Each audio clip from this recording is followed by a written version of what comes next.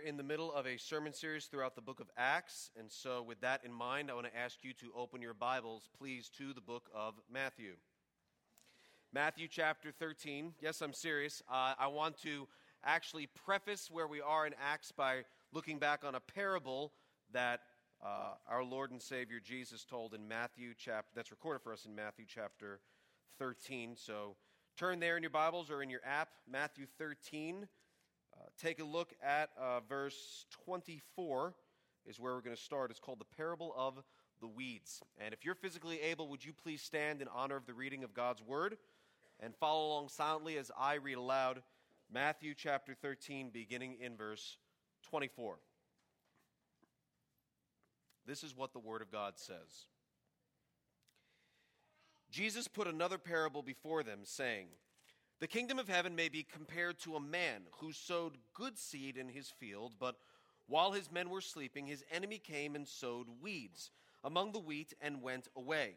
So when the plants came up and bore grain, then the weeds appeared also. And the servants of the master of the house came and said to him, 'Master, did you not sow good seed in your field? How then does it have weeds?' He said to them, 'An enemy has done this.'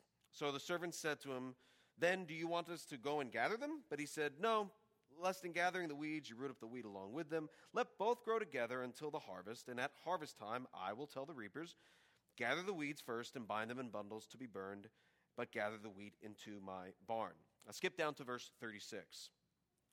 Then he left the crowds and went into the house, and his disciples came to him saying, "Explain to us the parable of the weeds of the field." He answered and said, "Well, the one who sows the good seed is the Son of Man, the field is the world, and the good seed is the sons of the kingdom. The weeds are the sons of the evil one, and the enemy who sowed them is the devil. The harvest is the end of the age, and the reapers are angels.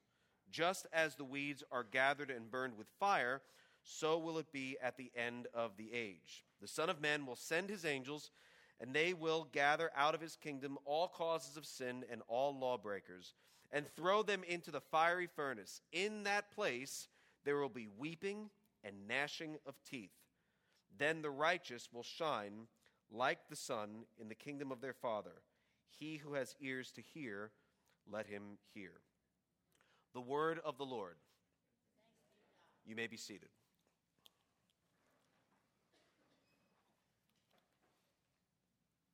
Now, again, although we're working our way through Acts, I thought it best to begin by reading through the parable we just looked at from Matthew 13. And I want you to take a look at that because I want to point out some things to keep in mind as we dive into where we are in Acts chapter 8. So, take a look at Matthew 13, verse 24. You see what happens. A man is said to have sown good seed in a field. So the seed is good. But verse 25, another one comes along, someone who is referred to as his enemy, and plants seeds that will bring forth weeds. And he does this while his men are sleeping. So we have the good seed that is planted that brings forth wheat, and the bad seed that is planted that brings forth weeds. Not weed, weeds. So the enemy comes along and plants this seed among them, and then one of the servants goes to the man and says, How can this be? There's wheat and there's weeds. How can this be? Didn't you plant good seeds? And the man says, I did, but someone else, an enemy of ours, has done this. And so the servant says, oh, well, you want us to go and gather up? Like we can fix this, we can clean this up, it's not a big deal. Pick up the weeds. And he says, no, don't do that, because if you do that, you're going to run the risk of pulling up the good stuff. Let's just let it all grow. Let it all grow. And when it comes time to harvest, I'll just tell those who go and glean, who go and take these, to make sure that they first take up the weeds and place them separately so they can be burned, and then they can gather up the good wheat. Now, it may come as a surprise to you, what with me being from Queens, that I don't know a ton about agriculture. And my first several years in Kentucky proved that. And every once in a while I still prove that. But the things that went through my mind when I first moved out of the city are just kind of mind-boggling. And there's like tons of stories. I could bore you with the stories or entertain you with the stories. I remember when we were looking for a house and the realtor said that, well, it's not finished. They have to come back and finish grading the land.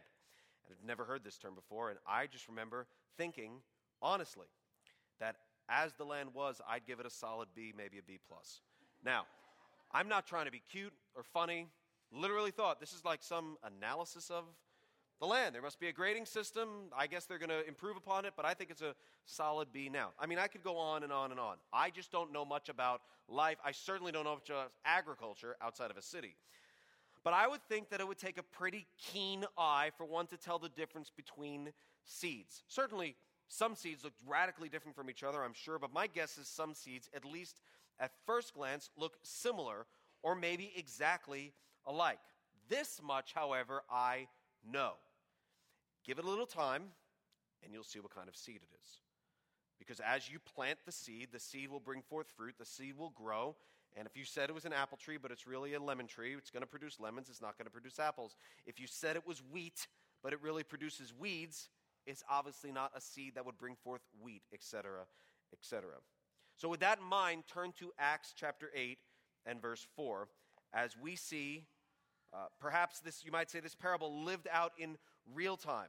So look at Acts chapter 8 and verse 4. Remember, the parable never happened. The parable was just a story. This is just a for instance. But Acts chapter 8 and verse 4 really did happen. It's a historical narrative, the book of Acts. And so Luke is writing to us an account of the things that did actually occur. So take a look at Acts chapter 8, beginning in verse 4.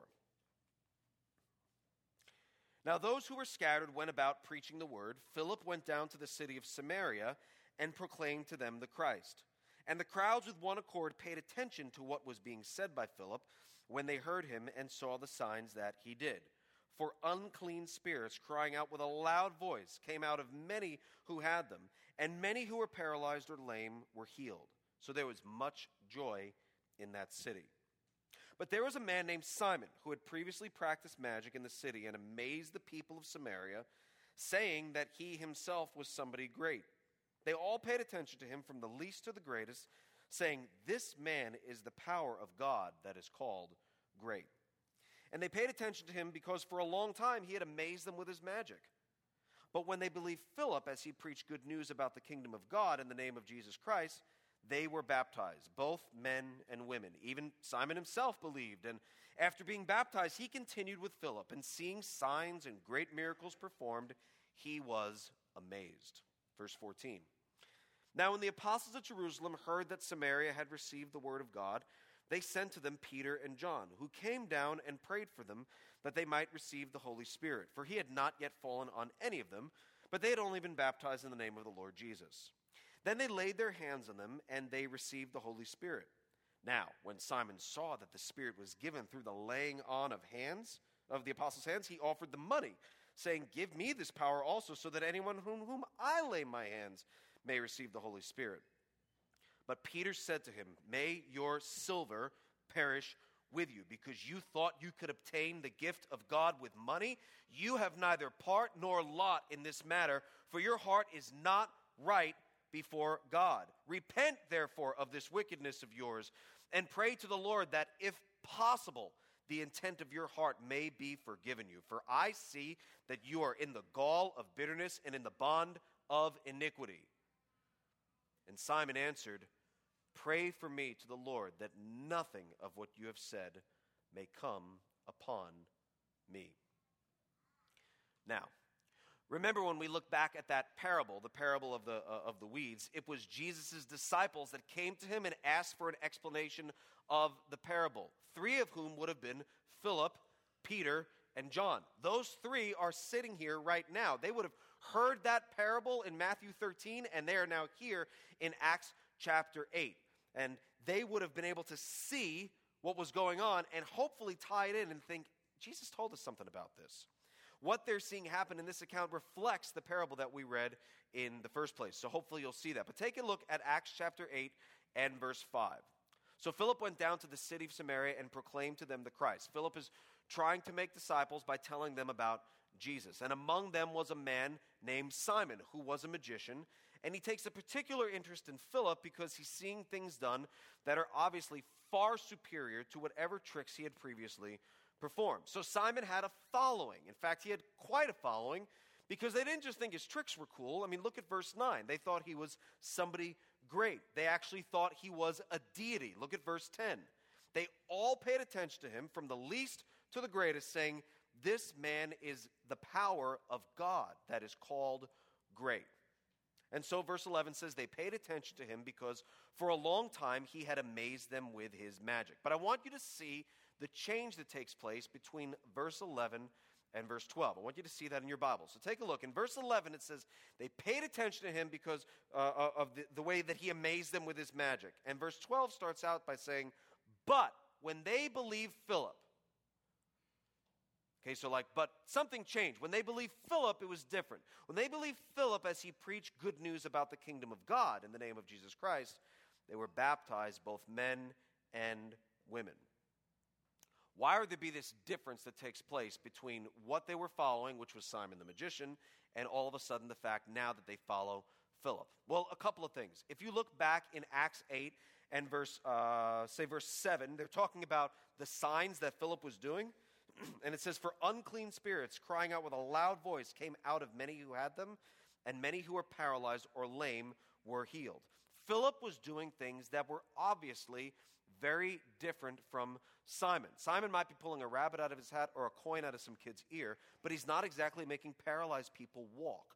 He's not exactly calling out unclean spirits from people who had been demon-possessed for their entire life. Biblical miracles, true biblical miracles, always blow other tricks out of the water. I mean, watching Benny Hinn or some other false prophet scream the word fire and people fall over might be amusing for a little while. But when you compare it to the real, unleashed, saving power of God at work among his people, there's simply no comparison. There's no comparison to what God can do in the lives of people like you and like me to what another false prophet can do that might be amusing for a little while. And Simon couldn't light a candle to what the word of God was doing through Philip. And so we see that difference shown to us in verse 12, right? When they believed Philip, and look at verse 12. It's not about the signs. It says they believed Philip as he preached good news about the kingdom of God and Jesus Christ. They were baptized, both men and women. And verse 13 says Simon also believed, was also baptized, and stuck with Philip. Now, again, I'm assuming it's sometimes hard to tell two seeds apart, especially for me. A seed is a seed. They look alike. Thus far, Simon and the rest of the Samaritans, the rest of those Christians, they look alike, right? Both heard Philip. Both were interested in his signs. Both heard the gospel. Both were baptized, and both continued to walk with Philip. They look a lot alike.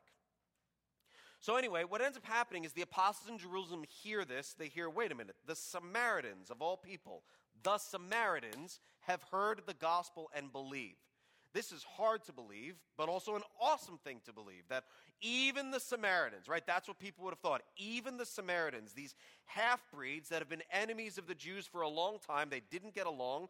That's why Jesus tells an amazing parable called the parable of the Good Samaritan. That's why the woman at the well in Samaria is an amazing story of Jesus' compassion towards not just any person but a woman, and not just any woman but a woman of Samaria. It's an amazing thing that the Samaritans would believe in the gospel, because people would have thought of them as the marginalized, as the most unreachable. It's like, surely God loves all kinds of people, and maybe the Samaritans, but probably not. But I think he does, but probably, it would have been just the hardest thing for people to believe. So Peter and John, probably wanting to check out the veracity of the claim, but probably also very excited about it, probably a combination of the two, go down, and they want to see the Samaritans, and they also want to pray that they would receive the Holy Spirit, because thus far they had not.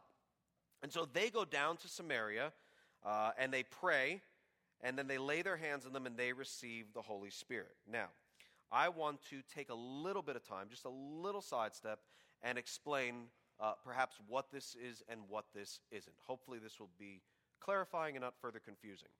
Lots of times, actually, and in the meantime, do me a favor, turn to Romans chapter 8, because I'm going to refer to a verse in a moment on that, but keep your finger in Acts 8. What we see happening in Acts chapter 8 is the gospel being preached, people believing, but we're told they had not yet received the Holy Spirit. And so we could make the mistake, and it is a mistake, of thinking that the common thing to happen to people is for people to believe and then to later receive the Holy Spirit, but those are two separate events. And oftentimes there are people, even modern day denominations now, that teach that those are two separate things. Sometimes they'll call it baptism of the Holy Spirit, that this is a separate event that happens days, weeks, months, even years after somebody can be converted, and that they're two separate things.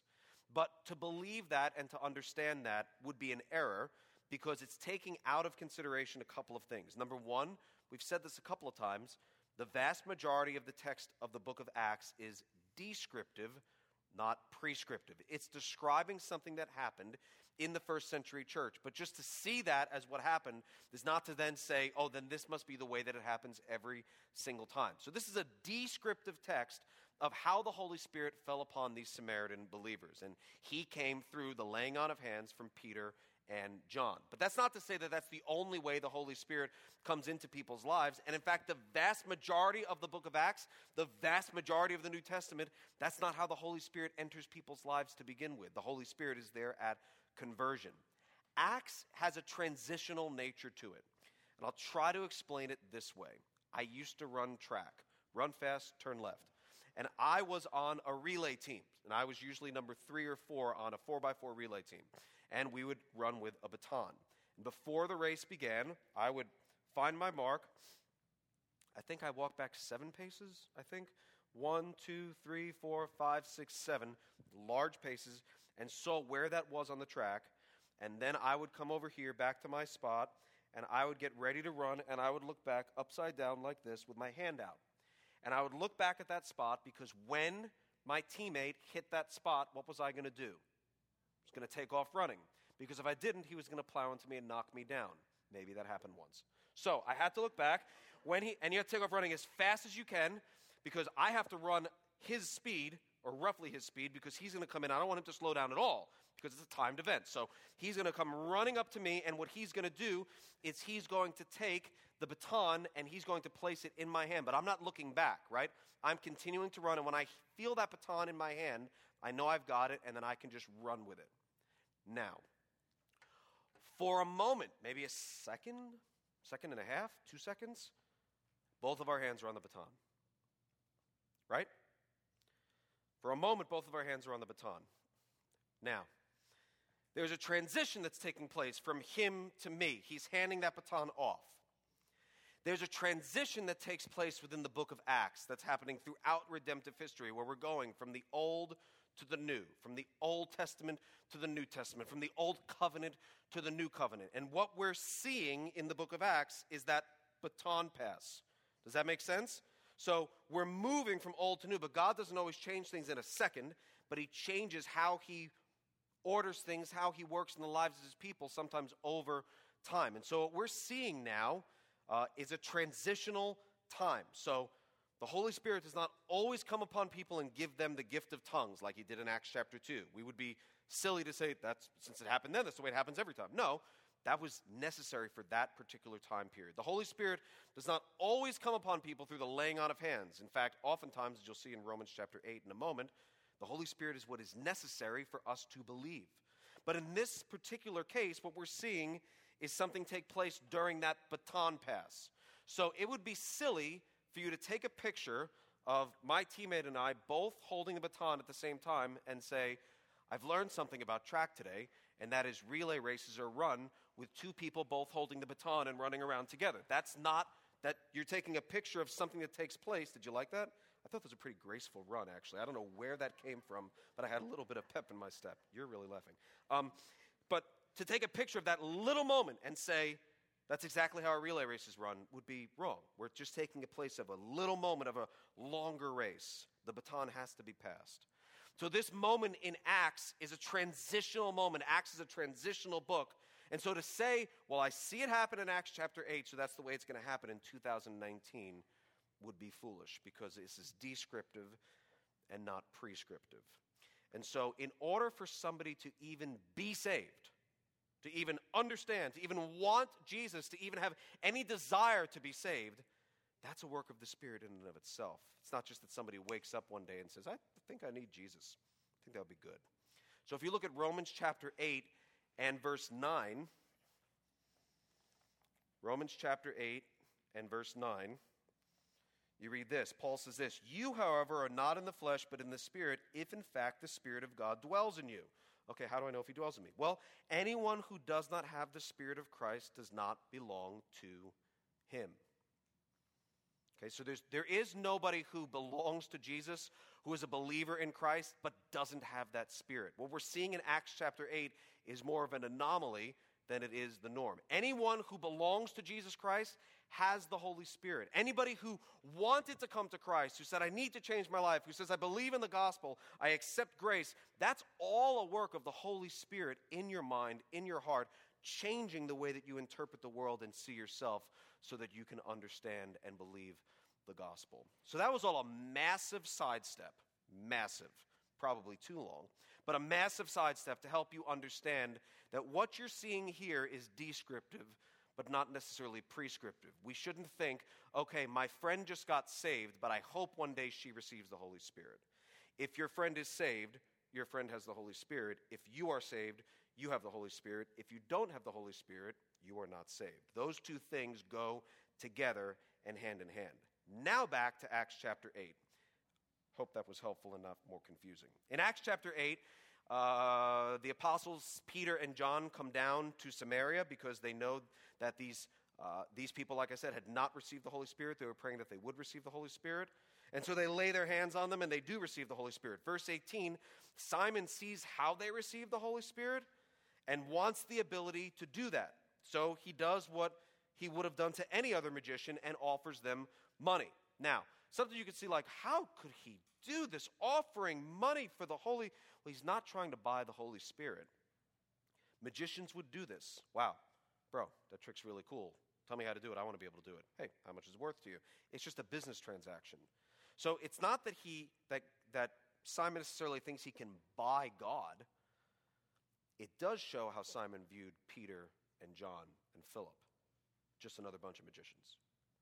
Right? Because he's treating them like saying, oh, you do cool tricks. That's way cooler than the tricks I can do. So here's some money. Maybe we can we do this? Can you show me how to do this? Pray that I would be able to do this as well, because I want to be able to do that. But you'll notice this. Simon never asks for the Holy Spirit for himself. Right?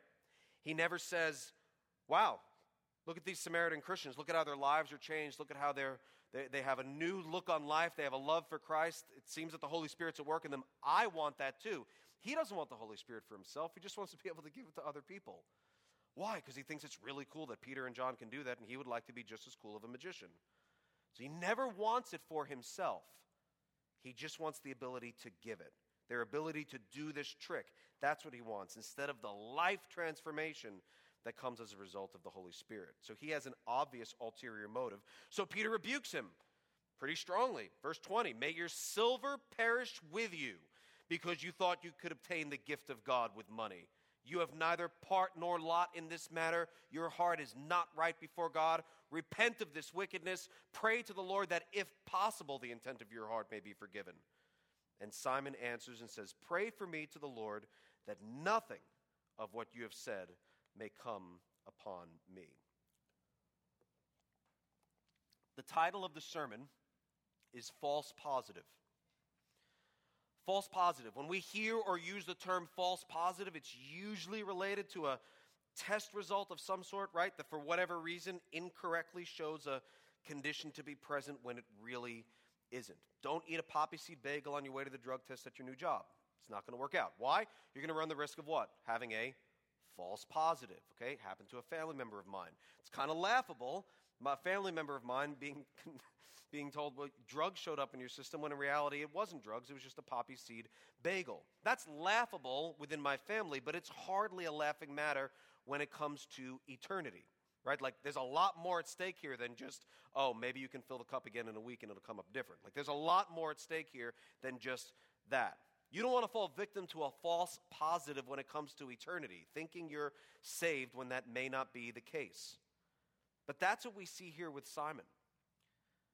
We see a lot of reasons to believe that Simon himself was a false positive, that he himself would have thought he was saved, but in reality shows us really, really important reasons that we're going to look at in a moment as to why he is not. And the reason we're doing that is twofold. One, it's in the text. But here's the other thing that's really sad, but it's replete throughout the scriptures. some who think they are saved will be eternally lost. It's a sad truth. But some who think they are saved will be eternally lost. And up until Peter's rebuke, I would venture to say that Simon looked like everyone else who was there, who was a genuine believer, right? It's hard to tell two seeds apart.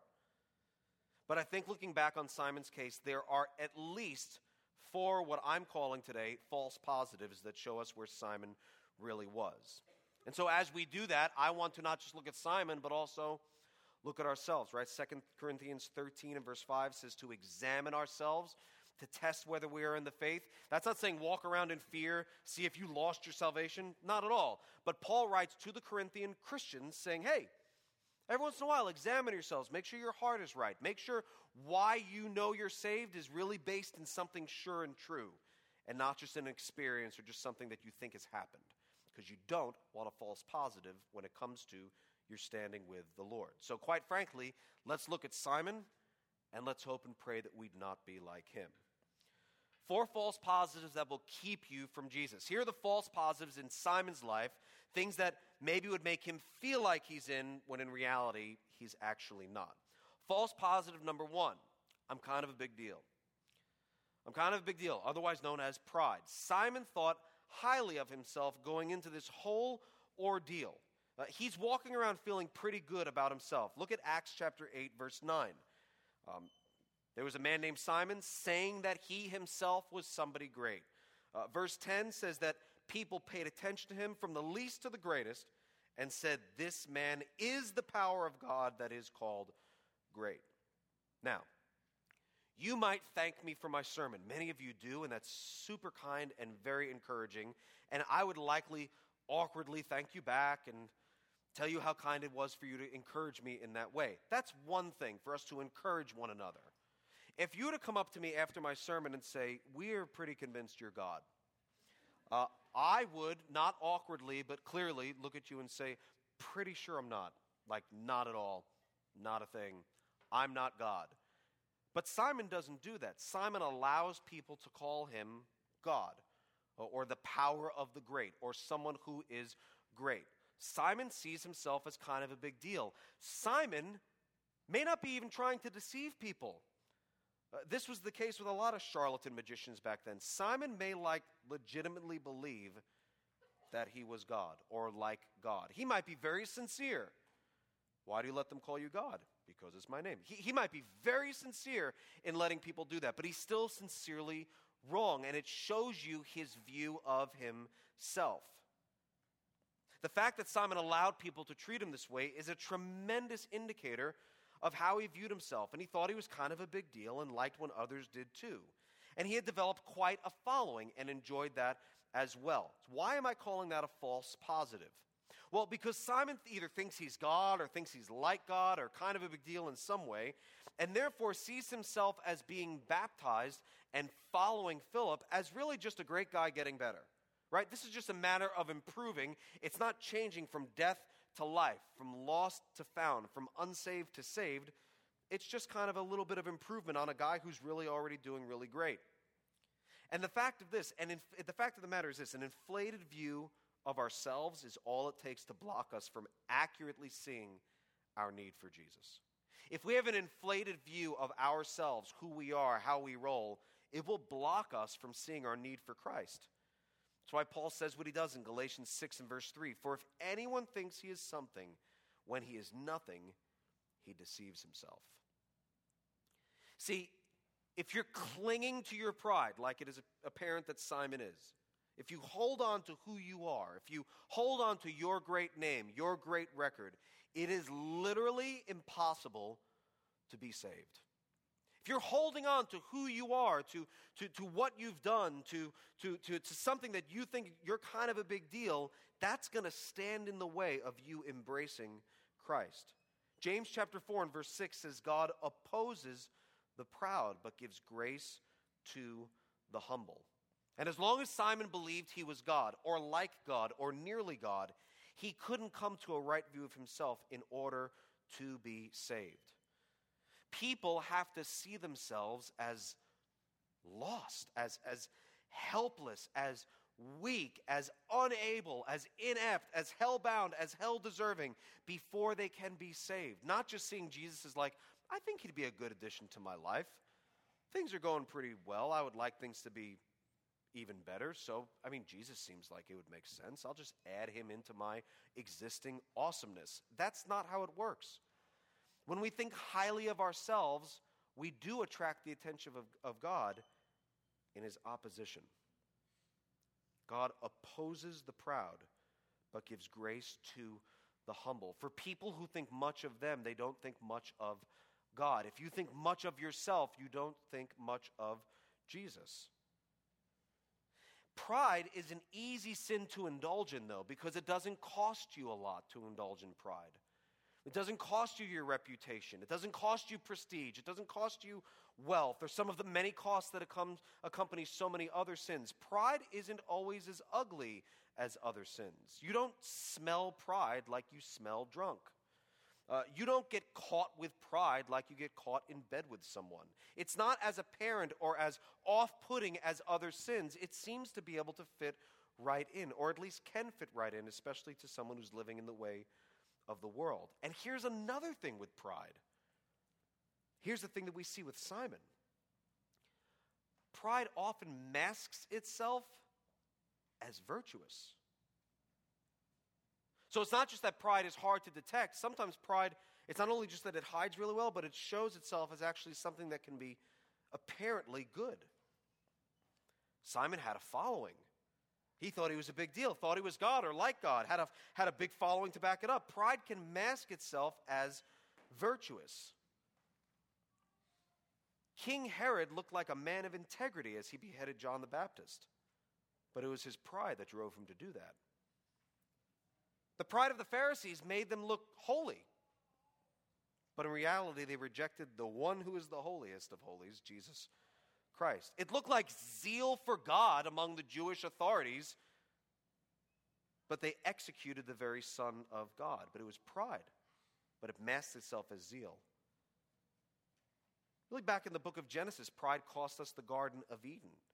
Pride doomed Sodom and Gomorrah. It cost Nebuchadnezzar his reason, Rehoboam the kingdom, Uzziah his health, Haman his life. And here it cost Simon the opportunity to truly be saved. When faced with the opportunity to believe in Jesus, Simon doesn't see his need for Jesus because he sees himself as kind of a big deal. So all he sees is an opportunity to expand his repertoire of magic tricks, which brings us to the second false positive number 2, which I'm calling I saw the sign.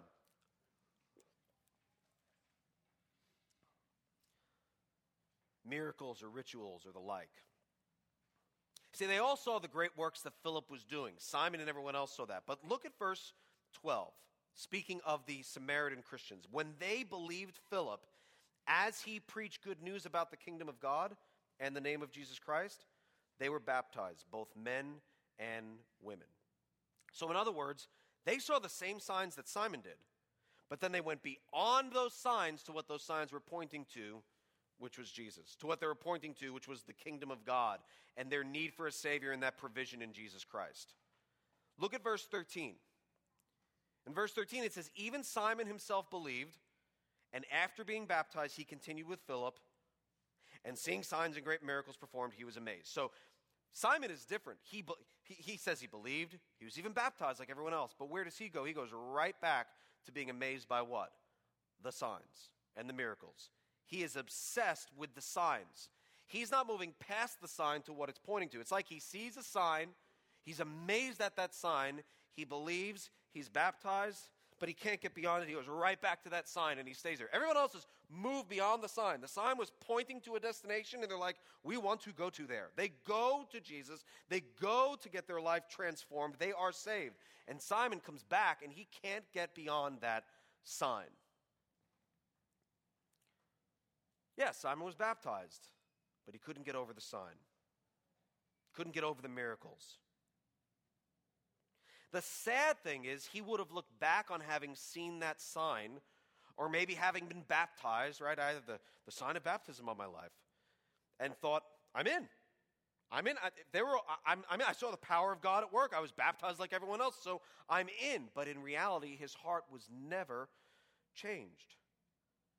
And I think we can be like that sometimes. Maybe we were at a very moving event. We saw a video of youth camp. Maybe we were at a retreat or a church service or something like that. Maybe we've been privy to God acting in a powerful way in someone's life, seeing someone healed or an amazing answer to prayer. And we look at that and think, I know God, I'm saved because I was close enough to watch him work.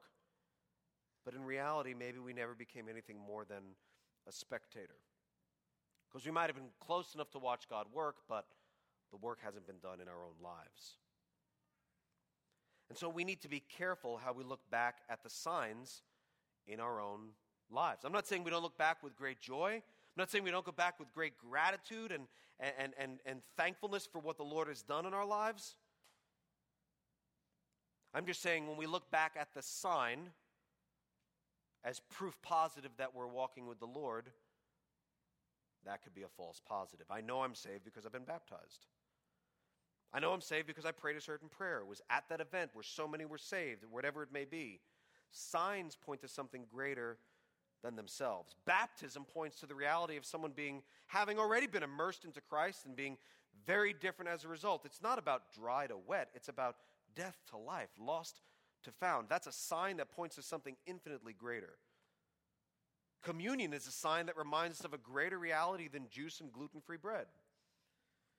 It's there not just to reassure us of our salvation, but to remind us of what Paul said was of first importance, the reality that it points to, that Jesus Christ died for our sins, 1 Corinthians 15 and verse 3.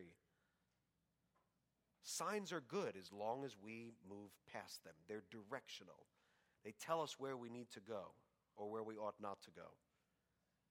The people in Acts 8 and verse 12 did that. Simon in Acts 8 and verse 13 did not. False positive number 3, I can afford it,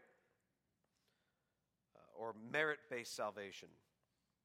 So again, the fact that Simon offered money for the ability to give the Holy Spirit through the laying on of hands shows how he viewed what was going on there. He viewed it as another magic trick. He viewed Peter and John as fellow magicians.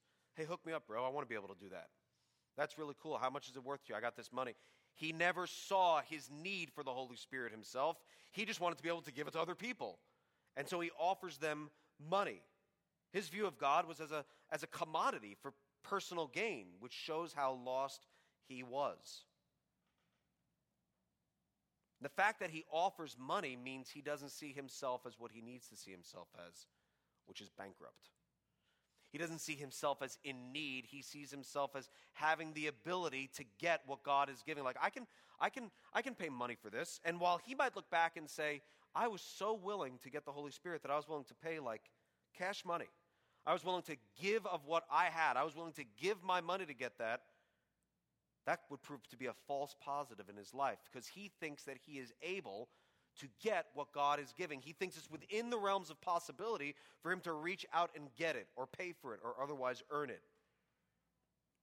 It's not that he's so into the gospel that he's willing to pay for it. It's that he thinks what the disciples have is actually so affordable, so cheap, that it could be bought with mere money. And so Peter's discerning, right? He knows Simon's heart isn't right, and that's why he says what he says in verse 20 and 21. May your silver perish with you, because you thought you could obtain the gift of God with money. You have neither part nor lot in this matter. Your heart is not right before God. I think free grace is a hard concept for us to really comprehend. Really, free anything is a hard concept for us to comprehend or understand. I mean, what in life is free, right? Everything comes with a cost.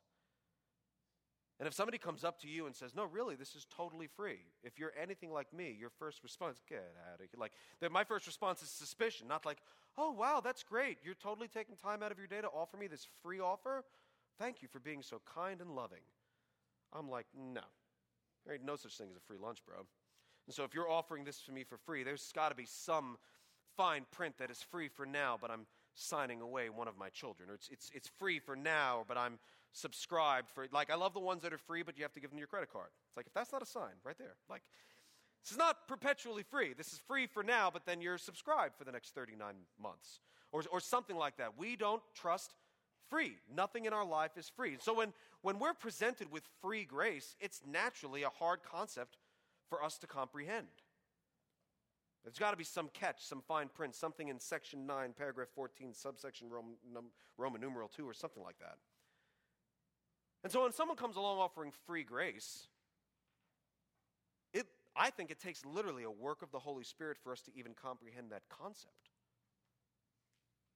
Because we're just suspicious of things that are free.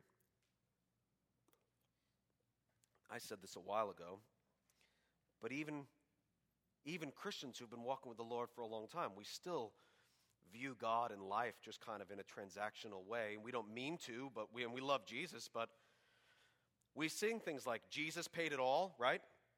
All to him I owe.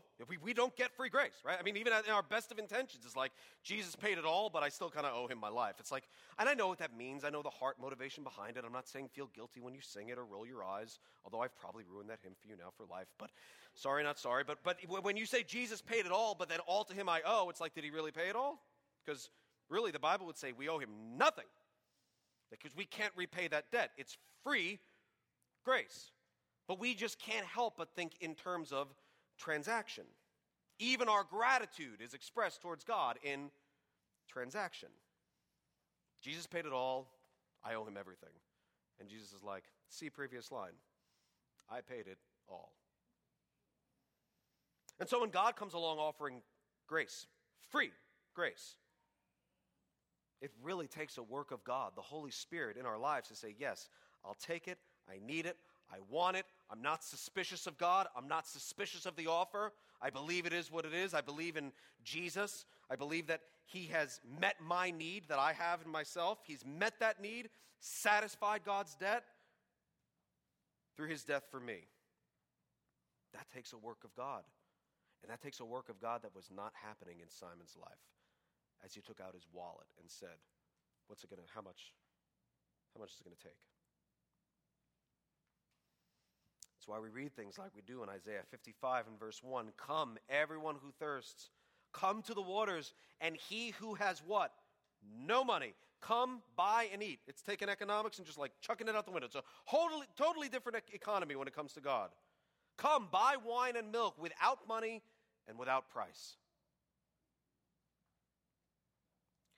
And finally, false positive number 4, I bought fire insurance. The difference between fearing hell and loving Jesus. Peter's harsh rebuke of Simon doesn't bring about a change in Simon's heart. Peter's genuine call for Simon to repent is unheeded as well. Simon's response is only this. Look at verse 24. And Simon answered, pray for me to the Lord that nothing of what you have said may come upon me. Simon's response shows he's only concerned with the temporal effects of his sin, but not his eternal standing with God. It's like Peter says a lot of things that are going to happen. May your silver perish with you. You have neither part nor lot in this matter. And Simon's response is not, have mercy upon me, a sinner. It's not, tell me how to be saved. It's like, wow, all that stuff you just said sounds pretty hard, super painful. Pray. You seem to have an in with God. You do the hand thing. So pray that those things would not happen to me. Simon heard Peter's warning, the prophetic judgment of the wrath to come, but he doesn't repent. He doesn't change. He doesn't confess. His heart is unmoved, except for the fact that he's scared to death of death. And so he responds by asking them to pray that those things wouldn't happen to him. So in other words, he wants what I'm calling here fire insurance. He is definitely interested in being relieved of the penalty of his sin. But here's the thing. Fearing hell is not the same thing as wanting heaven. Fearing hell is not the same thing as loving Jesus. I mean, you could talk apart from God, like we could set God totally aside, and you could go up to somebody, raw pagan, atheist, and just say, listen, if I were to tell you that there was a lake of fire that burns with sulfur for eternity, and that there's no means of escape, and that you were going there, would you want to go there? I'm pretty sure they'd be like, No. Right? Like that's not a spiritual thing. That's just like, I don't like being burned, would not want to be burned for eternity in a fire that won't be consumed in a way that I would never be able to escape. Like, that's just common sense. Would you like to burn forever? Let me think. Actually, I'm done thinking. No, I would so not want to burn forever. But then for you to look at that person and say, this person's, I heard I love Jesus. Did you? No, I didn't hear I love Jesus. I heard I didn't want to burn forever. Fearing hell, fearing punishment, in and of itself is not the same thing as loving Jesus. Now, God might use one as a means to another. God might get our attention through the reality of hell, through the reality of the wrath of God being poured upon people, and might get our attention to show us our need for a Savior. But just being scared of hell does not necessarily mean that somebody is saved. There are people who are dying who are scared of hell and go there.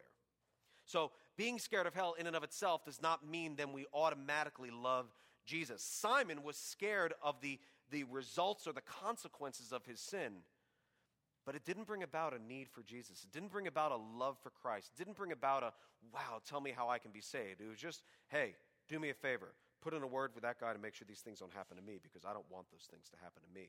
But at the end of the day, as shaken as he was thinking about what? Himself. It didn't turn his gaze and avert his gaze toward Christ. It didn't change what he wanted to be centered on Jesus. It didn't show him his need for a Savior.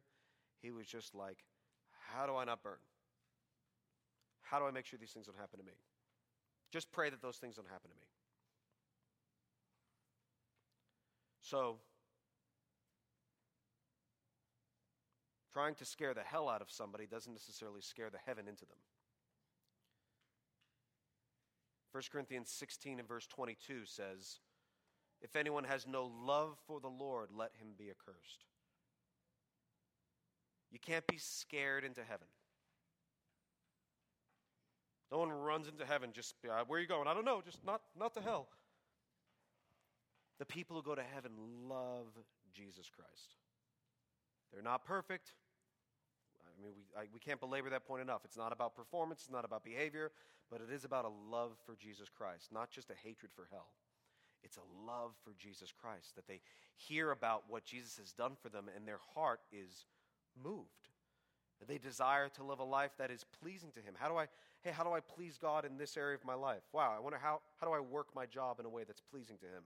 Is there a way that I can talk to my neighbors that is really pleasing to Christ? Is there a way that you start looking at everything through that lens, that screen of, how can I be pleasing to God in this?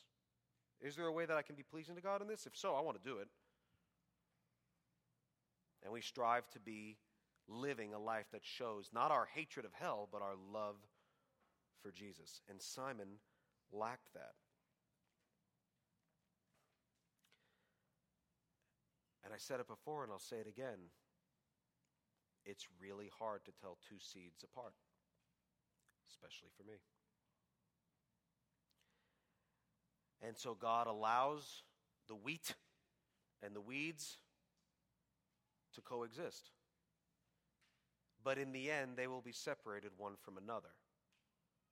And Simon's a sad example to us of one who missed it, of one who didn't repent, of one who gave his name to the term simony, which refers to the buying and selling of ecclesiastical spiritual goods and offices forever. And so what's the application for us other than don't be like that guy? Let's close in prayer. What do we do with this now that we've learned the truth from God's word? Well, we look at ourselves, as 2 Corinthians 13:5 says, to examine ourselves, to test whether we're in the faith. And we make sure that what we're looking at, that which gives us our assurance, that which gives us peace about being in a good standing with God, is not something that in the end is really going to be a false positive. That it's not because we thought ourselves good enough. It's not because we thought ourselves able to achieve this, so we're glad we reached out to God and he's so much better for having us. It's because we just see ourselves as bankrupt and in need, and we know that Jesus met that need. And so we live our lives in a way that would show our love for Christ and want to tell others that Jesus is worth loving, that his mercy really is free, like legit free, like it doesn't come with strings attached, but he lavishes us with grace and mercy, and that we who've walked with the Lord can say, no, it's for real. It really is free. It really doesn't come at a cost. You don't really have to pay back this later. He really did pay it all. We really owe him nothing. And God is satisfied and loves me and likes me and grows me into being more like him and less like myself. And we share that message with people, not because we're scared of hell, but because we love Jesus. And because we don't want them to fall victim to being a false positive, or looking back on their life and thinking my good outweighs my bad, false positive, or looking back on their life and thinking I was such a good fill in the blank, friend, mother, daughter, brother, sister, false positive. So it's my hope and my prayer that the reading of God's word would inform our minds and our hearts and change us to make sure that we are looking back on things that are really worth putting our hope and trust in when it comes to our assurance of salvation and where we're pointing other people to. Let's not be good people just trying to be better. Let's be lost people who were saved by the free, boundless, matchless grace and mercy of God, and let's tell other people about them, hoping that the Lord would do a work in their heart just like he does in ours. Father in heaven, that is our prayer and our hope as we look to your word today. We desire, Lord, for you to continue to work among us, even as you have. And Lord, we pray that your mercy and your grace would come upon people's lives even now. For those who don't know you, Lord, would you cause them to see their need for you and to see you as trustworthy and faithful and true and worth putting their trust in. That they would not fear you, that they would not hear of free grace and think, I don't know about that, or probably not worth it. But that you would change their heart, that the Holy Spirit, that you, Holy Spirit, would work in their lives and in their minds so that they would love you and know you now. And Lord, for those of us who do love you, for those of us who do know you, grow us in our gratitude, grow us in our thankfulness for your mercy and how it's acted and changed our lives. We pray in Jesus' name. Amen.